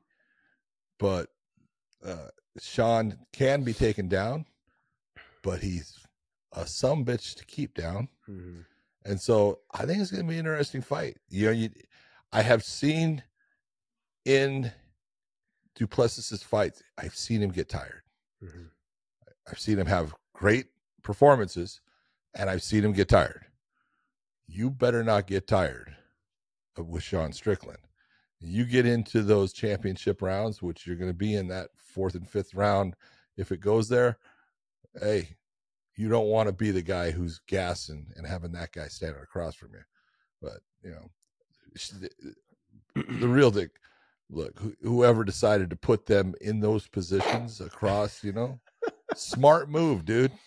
Yeah, you know, this is one of those ones you screwed up. John, I've seen this for years. Scott Coker used to do this shit all the time. I think they think it's hilarious. I don't know what they're thinking, but yeah, I think they think it's funny. But this is so funny, man. It is what it is. I'm glad that he told the kids to move. Kids, Oh, yeah. step aside. You know, I'm coming through. But it was we sit here and we joke about it, we laugh about it. It is a little bit of a black eye on the sport. Let's be real. Doesn't look good. It doesn't look good. But the thing that concerns me the most. But at least if you're going to do it at an event, it's your event. This is true. This is true. So, yeah. The thing that concerns me about this fight for Strickland is Dricus is very big. He's a huge 85-pounder. Yeah. And in that first round, 2 rounds, you know, he's going to give Sean, I think, a little bit of some fits. Sean's got to be careful not to get hit with clean shots because he's got power. Dricus does. And the ability to hold Sean Strickland down is very hard. It's going to be very difficult for Dricus to do that. But he is a big guy, so if he does get on top, Sean's going to have to work really hard to get back up to his feet, circle back out to the center of the cage, and be able to start touching him with his hands again. So he's got to avoid those big shots in the early fight. But this right here just adds more hype in the Oh yeah. And the UFC is just thinking, all right, how soon can this fight come? That's all. You know, what they're thinking is January 20th. We just sold some more tickets. Yes. Yeah. Hello, Toronto. And do you think Dana learned his lesson that you got to not just give all your friends the best seats and stick all the fighters together? Look, they've done it for years. This is what they do. They have their sections, you know, and you can see where all the fighters are sitting, which is basically behind the timekeepers. Yeah. And Bruce Buffer, where he sits, there's the cattle rails, and there's the champions are in the front row. They've done this for years. You know, all of Dana's people are, you know, sitting off, you know, behind him and stuff. And it's like, hey, it's worked for them in the past, and this is going to work for them in the future too. So, Oh yeah. All right, guys. So, hey, we're going to wrap this up. Go to onlyfans.com/weighing in, onlyfans.com/weighing in. I'm going to put up my experience over there at the CPI stem cells. I'll get those videos up for you guys today. Also, go to weighingInmerch.com, weighingInmerch.com. Hoodies are available on there. Hats, beanies, all that stuff is available on there. Check it out at weighingInmerch.com. John is sporting one of them right there. His sweater, baby. looking great. Meanwhile, I'm over here carrying the virus. You're a total virus, dude. All right, And guys. you Hey, even got one. all right, guys. Hopefully you guys enjoyed this show. Hopefully we got it out soon enough and fast enough for you guys, and continue to support us. Hit that subscribe button down below. Subscribe to the show, thumbs up, and the bell for the notifications. I want to thank you guys for continuing to support us. John, take us away. For everyone out there, thank you for tuning in to the show. We hope you enjoyed the fights, which were actually really good. The entire card, fantastic. Great job by the champion, Leon Rocky Edwards, taking out Colby Covington. I just said that for you, Dave. We will see you.